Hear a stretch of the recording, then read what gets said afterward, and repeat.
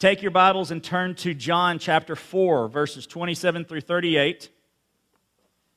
John 4, verses 27 through 38. This is the last in our Get Out series, putting discipleship into action. That's what we have been looking at these last three, and now today will be 4 weeks, getting us ready to get into the Easter season. For preachers, Easter being at the beginning of the month is kind of a curse and kind of a blessing. I would rather have a series that leads up to Easter at the end of the month. Instead, we're going to start our series next month with Easter and the resurrection. That's okay. God knows what He's doing. I just follow along. I just go untie the colt, right? And trust that He's got it all set up. John chapter 4. This morning we are getting out of our chair. Get out of your chair. So we've gotten out of our wallet, gotten out of our prejudices, gotten out of our selfishness, and this morning it is get out of your chair. This passage that we're going to look at this morning sums up very nicely, I believe, those other 3 get-outs that we went over. The getting out of our wallets, prejudices, and selfishness, because once we get out of those things, and it's not a comprehensive list, it's a 3-week series list, there are other issues we need to get out of, other areas in our lives we need to get out of. Once we have gotten into discipleship habits, then we get out of these bad habits that have kept us from putting our discipleship into action. There are many others, but once we have opened ourselves up, I believe, to these 3 areas that I've talked about, God will begin to trigger some other thoughts in you. I don't have to tell you everything you're doing wrong. That's the Holy Spirit's job. And He will, especially if you listen. Oh, He'll tell you if you don't listen, but it just gets worse. The encouragement gets worse. But if we can get past these first 3 and get those in mind, then I believe we will begin to see others in a way that will propel us, compel us to get out of our chairs and take the gospel message to them. That'll be the result. The result will be us getting out of our chair. Now, in verses 1 through 26 of chapter 4, we have the story of the Samaritan woman, Jesus' encounter with her. He's sent the disciples into town to buy some food, a town called Sychar. He sent them in to buy some food, and while he's there, he comes up on this Samaritan woman at the well, or rather, I think she comes up to him while he's sitting there, and he asks her to give him something to drink, and they have this conversation about, first of all, why are you talking to me, and what kind of water are you talking, and that's not the sermon this morning, so I'm not going to focus on that, but I encourage you, if you didn't do your D group reading this week, to go back and do that reading so that you'll catch up on where we are this morning.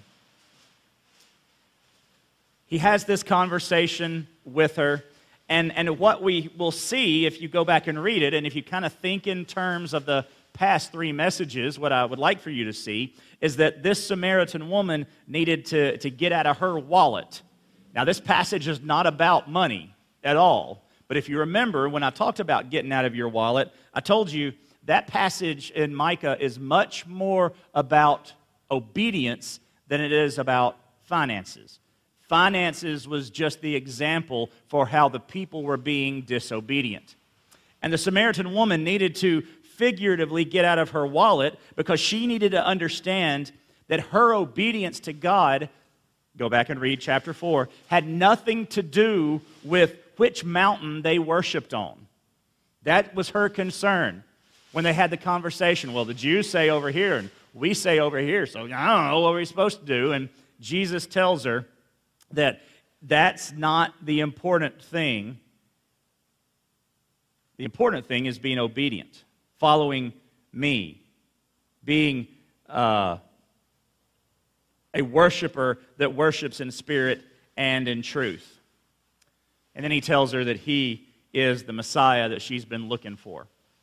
So that's our background. She just needs to be obedient. She needs to get it out of her wallet. And we are going to look at this passage through the lens of the previous 3 Sundays, because it worked out that there are some situations that needed to be dealt with in this passage that go along with what we talked about. I think you'll see it as we move through the passage. But read with me verses 27 through 38 of John chapter 4.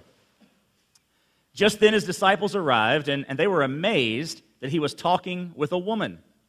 Yet no one said, "What do you want?" or "Why are you talking with her?"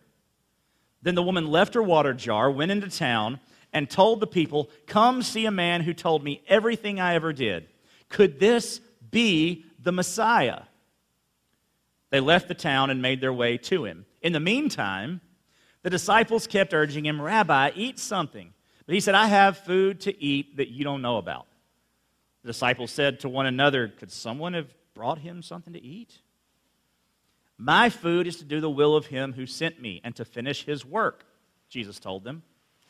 "Don't you say there are still 4 more months and then comes the harvest? Listen to what I'm telling you. Open your eyes and look at the fields, because they are ready for harvest. The reaper is already receiving pay and gathering fruit for eternal life, so that the sower and reaper can rejoice together. For in this case the saying is true, one sows and another reaps. I sent you to reap what you didn't labor for. Others have labored, and you have benefited from their labor." So how does this passage show us that we should get out of our chair? Better yet, how does this passage relate to the previous 3 messages we've looked at? Well, first, in verse 27, we see that we are to go to the despised. Get out of your chair and go to the despised. The disciples arrived, and they were amazed that he was talking with a woman. But nobody was brave enough to say anything to Jesus. That's a paraphrase of the second half of verse 27, but that's what it works out to be. The disciples needed to get out of their prejudices. And what is striking in this passage is they're not concerned that she's a Samaritan. They're concerned that she's a she. Notice they don't say they were amazed he was talking to a Samaritan. They were amazed that he was talking with a woman. Now, there's some background here. There are some clues to who, or in their eyes, what this woman might be. Middle of the day, and she is there getting water all by herself. Doesn't happen. The ladies would come to the well in the early morning and the late evening when it was cool to get water. That's when they would draw their water. It would be a nice little relationship building time. They'd get together and they'd talk, and they'd make fun of their husbands and gripe about their kids. And you know what ladies do. I guess that's what ladies do when they get together and talk. I'm sure they talk about spiritual things too. My wife has given me a dirty look. So what I mean is, y'all have edifying and uplifting conversations every time you get together, and I'm sure that's what they did at the well as well. My point is, it was a very important social time for them, and she's not there at that time. She's there at the worst possible time. So already the disciples are clued in to what Jesus already knows about her. We learned that in verses 1 through 26, that she's had 5 husbands, and the man she's with right now isn't her husband. We know why she's there at noon all by herself. And the disciples are probably putting 2 and 2 together. And that's their concern. Jesus is talking to a woman. Notice that they won't say it out loud. They won't say it to Jesus. Nobody said, according to Scripture, according to John, these were thoughts that were going on in their head. And Jesus answers the thoughts, and apparently,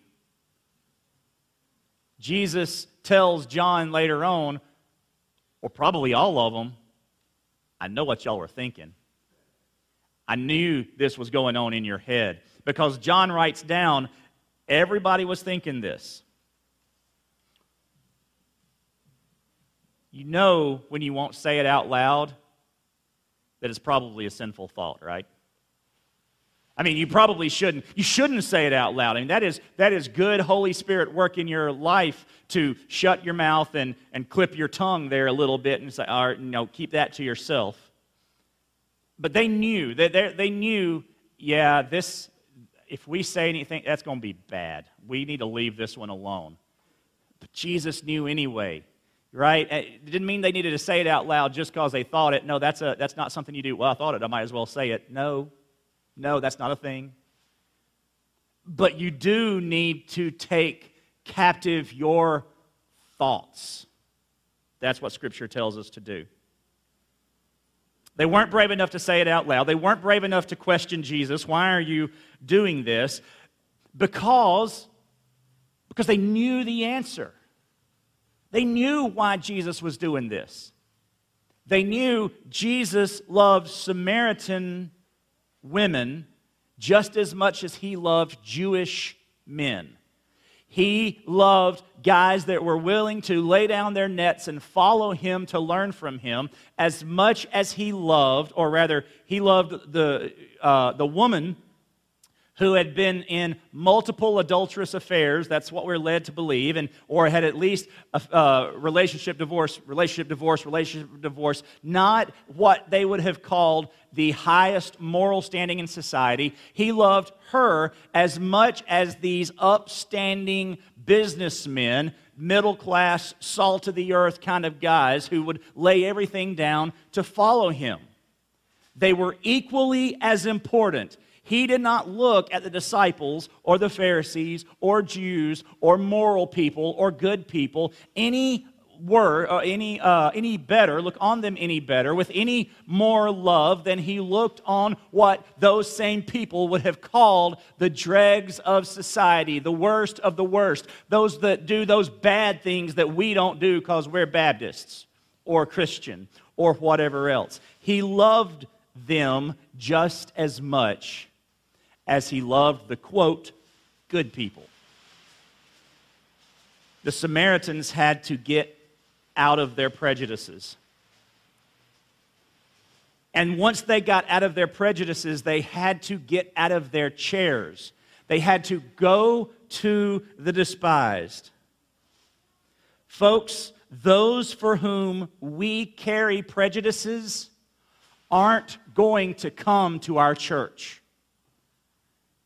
If they know or suspect that we carry some sort of prejudice against them, they will not come in our doors. We have to get out of our chairs and go to them. We have to build relationships. We have to take the initiative. We have to love them enough to go where they are, to be friends with them. And look, y'all, I would love to stand here today and tell you I am the absolute best at this, do as I say, as well as do as I do. But I can't. I am a natural, enjoyable, or enjoying, I enjoy it, introvert. I don't like to go to places and make friends. It's not comfortable for me.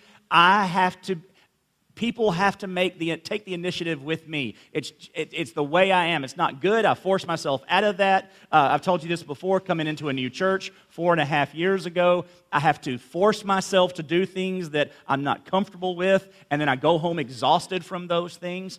Now, once relationships are had, I'm fine, great. You are welcome to drop by my house anytime you want to. I would love to have you unannounced. Ding dong, there you are. Come on in, we'll make coffee, no big deal. I love it. I am not going to do that to you. I'm just not. Unless we have already developed the relationship that says I can, because my assumption as an introvert is, one, you don't want me, and two, I don't want to. Right? So that's me. So to go out and make a relationship, and y'all, that's with a group of believers. with whom I have much in common, that most likely would welcome me anytime I show up at your house. Now, I'm supposed to do that with people that I'm not like. With people, truth be told, I don't want to be around the things that they do. I don't want to experience it. I don't want to be a part of it. I don't want to hear it. I don't want to see it. And yet, I have got to get my behind out of my chair and do it. And make a point to befriend people who are not like me. It's hard enough to make friends with people who are like me. But you know what we have? And some of y'all are sitting there going, that's me. And some of you are going, I have no idea what he's talking about. How can he not make friends with people? I'm friends with everybody. I know, you make me sick. But that's what we have to do. We have the Holy Spirit. The same Holy Spirit that tells you extroverts, cool it a little bit, you're going to scare them and run them off, tells the introverts,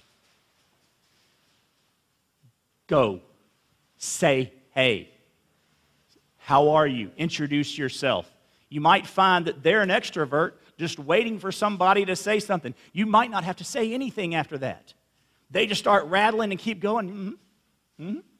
I mean, Tom does this to me all the time. I'm going to point him out. Just ask a question. He knows if he asks me a question, he's got 10 to 15 minutes. He doesn't have to talk.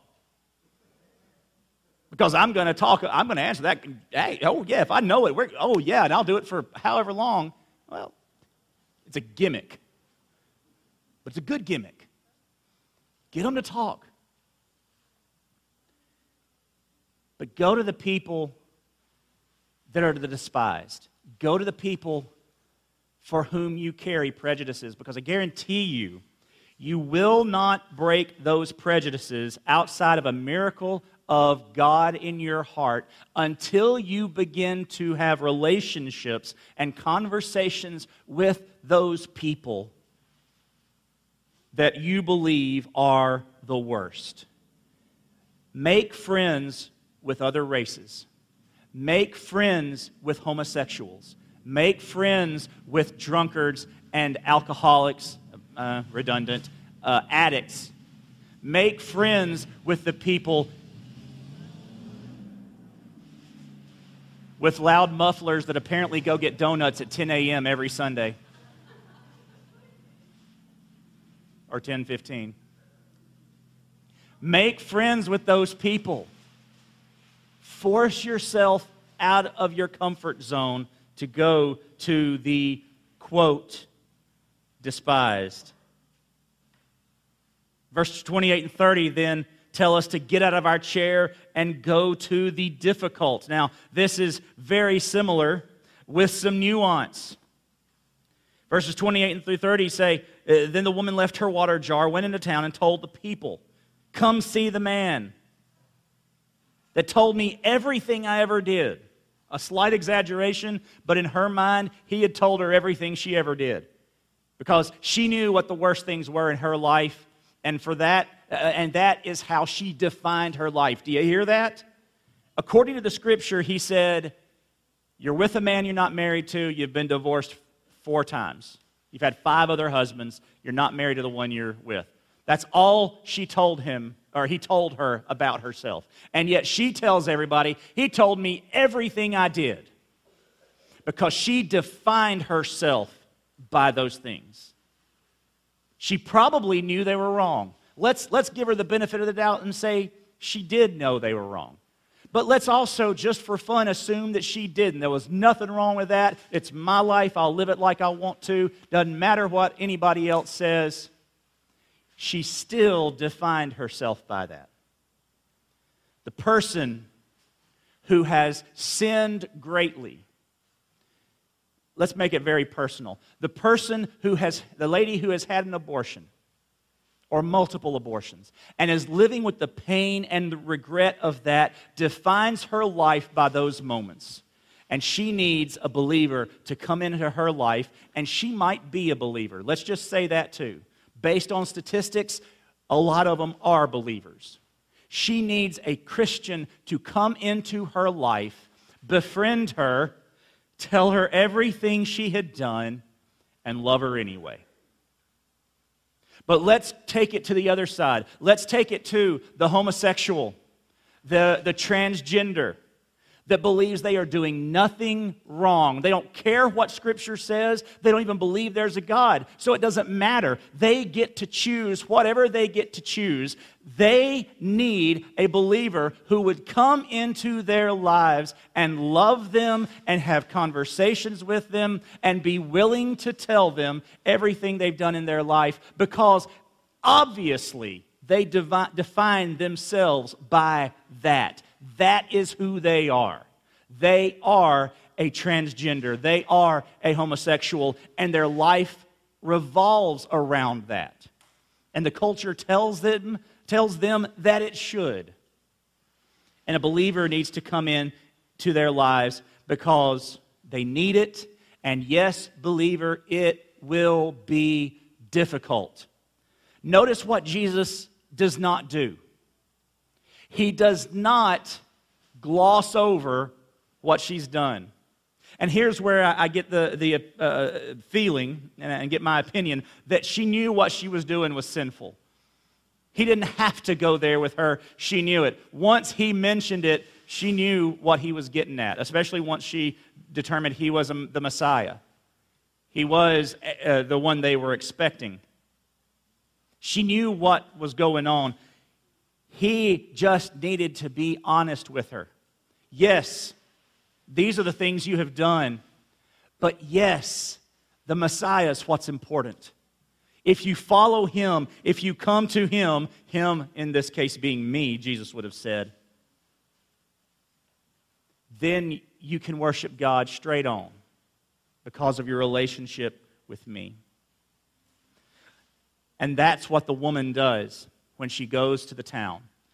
The woman is getting out of her selfishness and prejudices. Michael, where do you see selfishness? I'm glad you asked. First sentence, first fragment. The woman left her water jar. She hasn't gotten water for Jesus, as far as we can tell. She hasn't gotten her own water, as far as we can tell. And then once the conversation is had, in her rush, in her excitement, in her overwhelming response to Jesus, she leaves her water jar. She leaves her basic need. Remember, we talked about Maslow and the hierarchy of needs, and number 2 on the list was food. Number 1 on the list was food. She left that. She was no longer concerned about the water that she had to have to live. But she also left her esteem. She left her relationship with any people. Now, she was known in town. They knew she had 5 husbands and was living with somebody who wasn't her husband. They knew who she was in town. But she was willing to go to the townspeople and tell them, admit to them, confess, he just told me everything about my life. And I promise you, there were people sitting in that group going, we know about her life. Yeah, we could have told him. He didn't have to come to you. We could have let him know everything you've done, because we all know. She was willing to take on more shame, which was, 3 or 4 of Maslow's? Esteem. She didn't care about esteem. She hadn't had esteem in years, but what little bit she had left, she had to go and say in front of all these townspeople, I just admitted to everybody what I've done. I just admitted to the Messiah, only because he pointed it out, but still. So she had to get out of her selfishness. She had to get out of her prejudices. Don't think she didn't have prejudices against those townspeople. I have never read The Scarlet Letter. Nathaniel Hawthorne, right? Is that who wrote that? Thank you. Never read it, but I'm certain, if I think I've got a general idea of the plot, the one who had to wear the letter didn't have a great opinion of everybody else in town. The one who committed adultery, the big A on her clothing. She did not go around town thinking, well, these are fine folks. I'm really happy to live here. This was totally, absolutely what needed to happen, and boy, I'm humbled by it. I don't think that was her opinion, and that would not have been the opinion of the Samaritan woman. She would have held extreme prejudices against these women, and likely some of her husbands were in this crowd. Jesus didn't say they'd all died. I think it would have been a different conversation if that had been the reason that she was no longer with them. He just says, you've had 5 husbands, and the one you're with now isn't your husband. And she had to give up her prejudice against exes and mean people so that she could go and tell them, could this be the Messiah? Notice the question. She wasn't even willing to say, she knew she did not have the standing in town to come in and say, I've just met the Messiah. Because if you go back, Jesus says in verse 26, in answer to her statement, I know that when the Messiah is coming, when he comes, he will explain everything to us. Jesus told her, I, the one speaking to you, am he. She's already been told he's the Messiah. She is in such a position with the townsfolk that she won't go to the men of town and say, I met the Messiah. The dude said he was the Messiah. But she goes instead and says, he's told me everything I've ever done. Could this be the Messiah? She is still putting herself in a position to be shamed further. Because what could they have said? Yeah, the Messiah is going to talk to somebody like you. Sure, got it, thanks. All right, go get your water. We're going to go over here with the good people. But that's not what happened.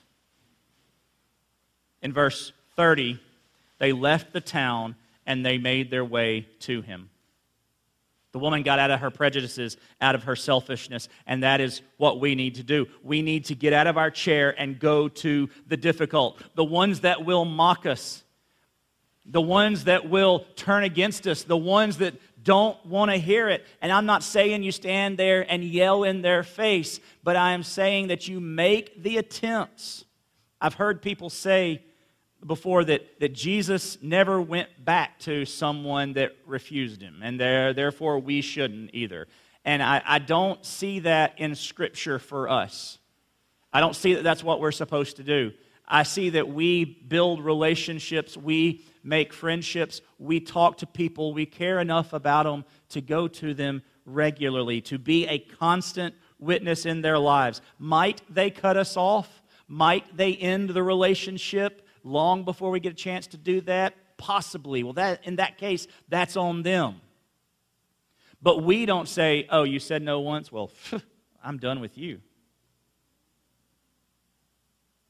Next, we see that we need to get out of our chair and go with confidence. Verses 31 through 33. In the meantime, the disciples kept urging him, Rabbi, eat something. But he said, I have food to eat that you don't know about. And the disciples said to one another, could someone have brought him something to eat?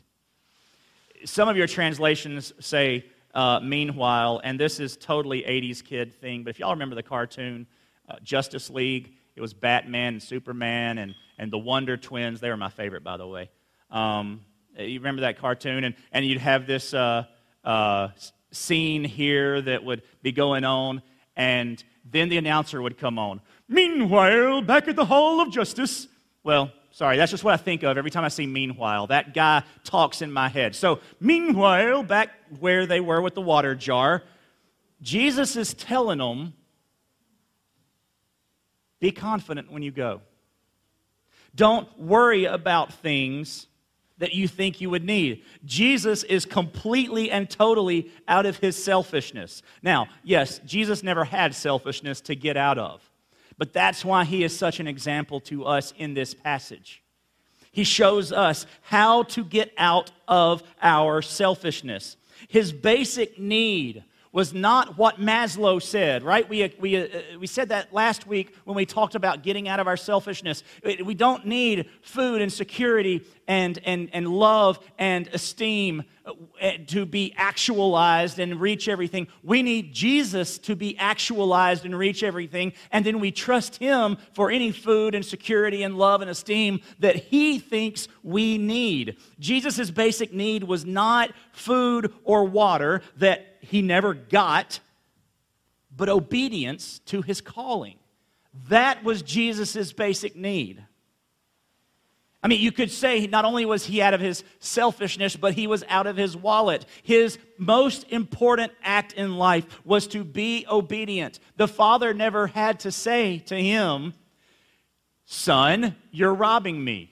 "Father, how am I robbing you?" Like we looked at when we looked at Malachi. He never had to ask the question, am I being selfish? He never had to wonder, am I prejudiced against some people and therefore not loving them the way I should?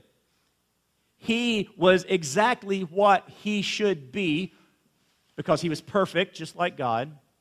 And he was an example to us of what we should be, that the gospel was more important than even eating. Now, the truth is, a great way to build relationships with people that you aren't like is to eat with them. I mean, we love to eat. Y'all like crawfish boils. I don't know why. I do like them fried. I had them on a pasta yesterday. It was really good. But anyway, but that is a great opportunity. You know why I don't like crawfish? Crawfish boils, rather? It's not because of the crawfish. Usually it's because there are people there I don't know. And many of the crawfish boils I've been invited to that didn't begin in the church had a lot of beverages that I normally don't partake of, and I'm like, I don't want to. And you know what? That's stupid. That's on me. That's me using excuses of my discomfort to not go where I need to be. I need to go with confidence. And what better confidence could I have as someone who doesn't like crawfish? I'm clearly not going for the food, right?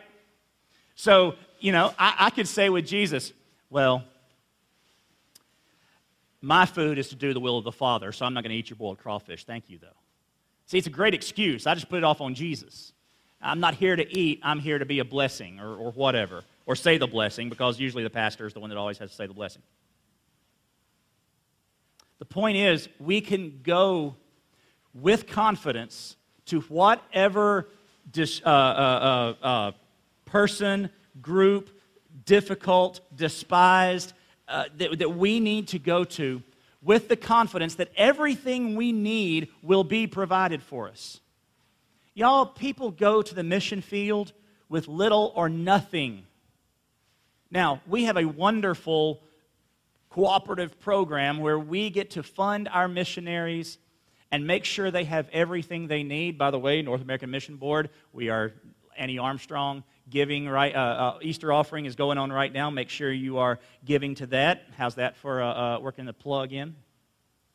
But for years and years and years, missionaries just went into an area they didn't know anything about and didn't know what was going to come from it, but they just went with confidence that obedience was more important than security. Obedience was more important than food. Obedience was more important than their esteem. Obedience was more important than their love. Read some of our missionaries like William Carey and Judson, Adoniram Judson, and what they lost.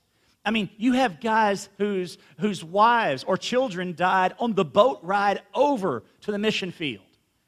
They lost their loves. They would get over there and they'd be stricken with disease almost immediately. And sometimes they would die within weeks or months of getting there. Or they'd marry again. I think it was William Carey married again. And she died on the mission field.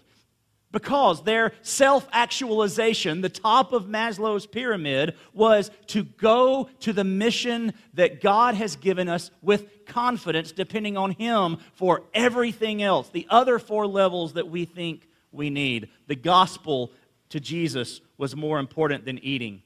We've got to get out of our chair and go in obedience. Verse 34, my food is to do the will of Him who sent me and to finish His work. This is the height of getting out of your wallet. For Jesus, obedience is what gave Him life. Not doing, not eating, not being, nothing but obedience. Now, of course, Jesus had to have food. He was 100% human. He had to have food to live. He had to have water to live. But eating was secondary, not primary. What He would eat, when He would eat, how much He would eat. Those are all things that God would take care of. Look at the lilies of the field and see how they're dressed. Will your Father not take care of you better than He does them? The sparrows neither reap nor sow, yet the Father takes care of them. Not one dies that He doesn't know when they die and where they are. Every hair on your head is counted. Every breath you take, every tear is collected. Do you think that God is going to let you go if you follow in obedience and suddenly He's going to stop? Thanks, now that you're obedient, I'm not going to meet any of your other needs. Absolutely not. But obedience is first. All the other things are second. I think there's a verse somewhere. Seek first the kingdom of God and His righteousness. And all these things, food, security, love, esteem, whatever, will be added to you. You'll get the things you need. Seek God's kingdom first. In Matthew, Jesus puts it another way. He says, man doesn't live by bread alone, but by every word of God. The word of God being obedience. Obedience is better than food. Ezekiel said that God's words taste like honey when he was ordered to eat it. It tasted like honey to my lips. That is the word of God being the food. Obedience is food. It's all metaphor, right? I'm hungry, I'm going to eat my Bible. No, that's not what Michael's saying. That would be dumb. Here he is saying, though, Ezekiel, Jesus, when he said man does not live by bread alone, he's saying that food is obedience. What's important is not your stuff, not taking care of you. What's important is obedience. And y'all, I'm talking to myself. I like stuff. I like having plenty of groceries. I like not having to worry about those things. But there have been enough times in my life where I knew to be obedient could end up in losing much of that security. And I have had to choose obedience. I've had enough of those opportunities in my life to know God will never let us go. God will never let us down. God will always provide what we need. And each time I've been worried about my obedience leading to my insecurities, I've never lost those things that I thought made me secure. Not once. And then finally, we see that we need to get out of our chair and go with expectation. Verses 35 through 38. Jesus says, don't you say there's still 4 more months and then comes the harvest? I'm telling you, open your eyes and look. Everything is ready for harvest. As you go out with expectation, put selfishness aside so that it isn't your expectations. What do I mean? Go out with expectation, but not your expectations, because that's just another form of selfishness. God, if I go out to the mission field, you're going to give me, and you have your list, whether it's lots of converts or if I go and build this relationship or try to build this relationship with this person, God, you're going to make that relationship work. No, they may hate you for the rest of your life, never talk to you again. That may happen. And that is okay, because that is in God's hands. But we put our selfishness aside. We put our concerns aside. We put our timetable aside. See, this phrase, 4 more months and until the harvest, was actually an idiom. It was a saying. He's not literally talking about, on this date, it's 4 more months until the harvest. Y'all know that. He's not talking about agriculture.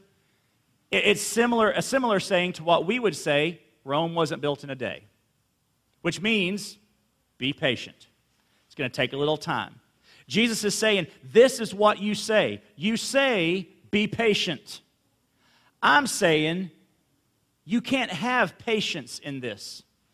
This is not a time for patience.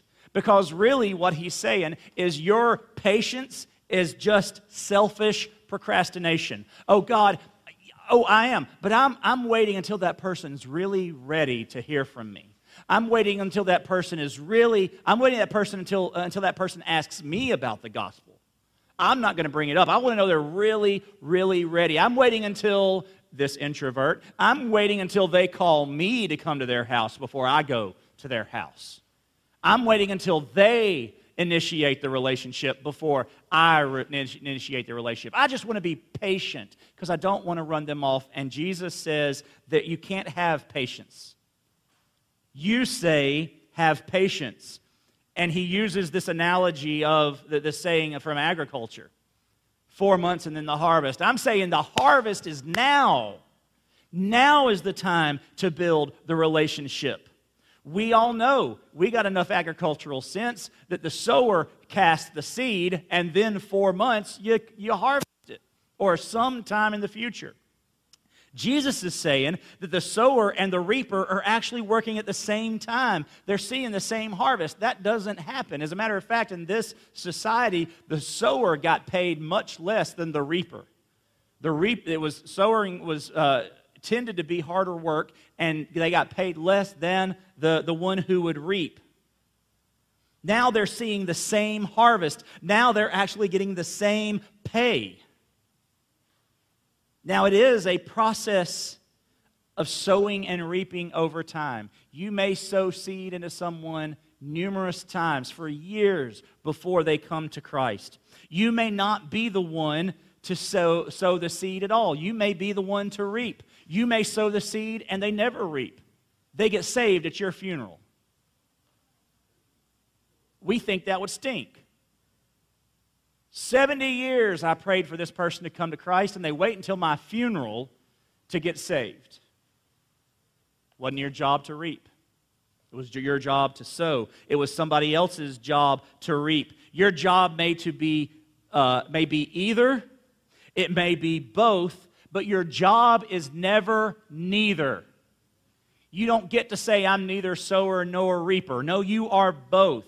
And if you will get out of your wallet, if you will get out of your prejudices, if you will get out of your selfishness, you will almost float out of your chair. You just come, like this was baggage that was holding you down.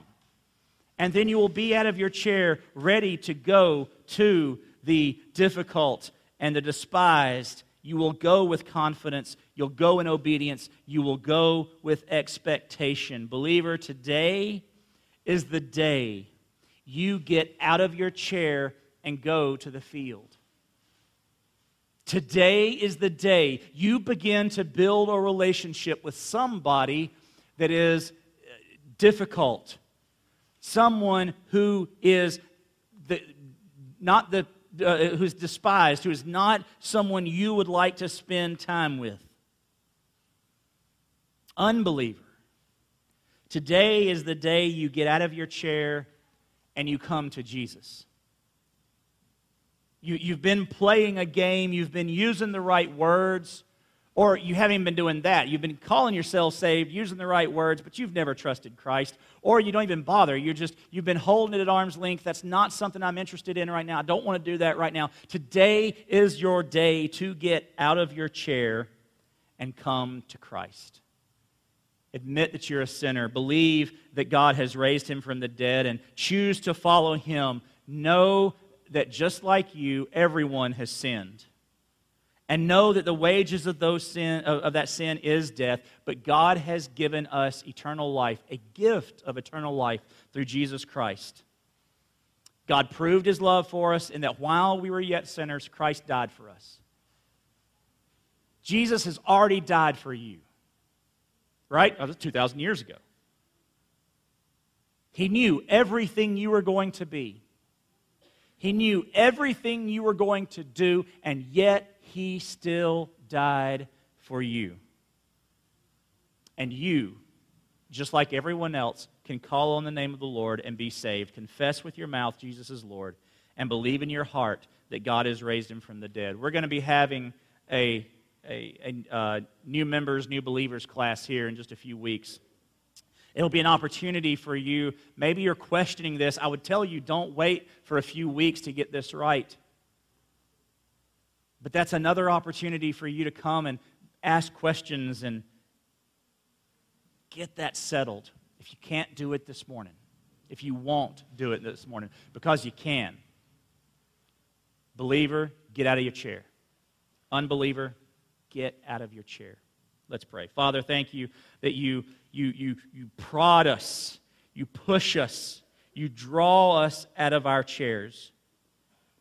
Lord, if we will lay aside those encumbrances that we have put on ourselves, that we choose, the areas of our lives that we say we're just being patient, when in fact it's just selfish procrastination.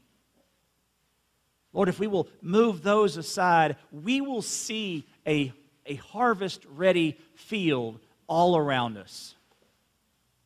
We will see the relationships that need to be watered, need to be nurtured. We'll see where we need to scatter the seed. We will see where we need to reap the harvest. We will see where we need to continue to water that seed that has already been planted. God, those aren't things we have to worry about. We think we've got to figure all this out. We just have to be obedient. Trust you with the process. And we just do what you say. God, get us out of our chairs. Get us out in the field to do the sowing and reaping. Lord, this morning, get that unbeliever out of his or her chair, the one who has never trusted Jesus as Savior, that uses the words but doesn't really get it, doesn't understand what they're saying. They've not made a heart change. They've not experienced salvation in you. Lord, I pray this morning they will get out of their chairs and come to you. We pray for your Spirit to move in this place. In the mighty name of Jesus, who does all this, whom we are obedient to. We pray it in his name. Amen.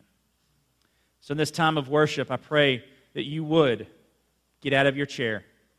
Maybe you need to accept Christ. Tom and Amy are in the back. Tom is in the back. Amy is not anymore, that's right. Tom is in the back. If you'd like to have someone explain it to you better, or just somebody to pray with you.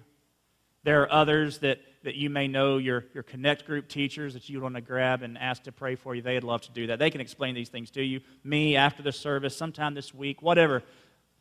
Let us help you get out of your chair. Believer, get out of your chair. Take somebody's hand and pull them out of their chair too. Do it together. And we're called to do it together. Individual responsibility with corporate connectedness.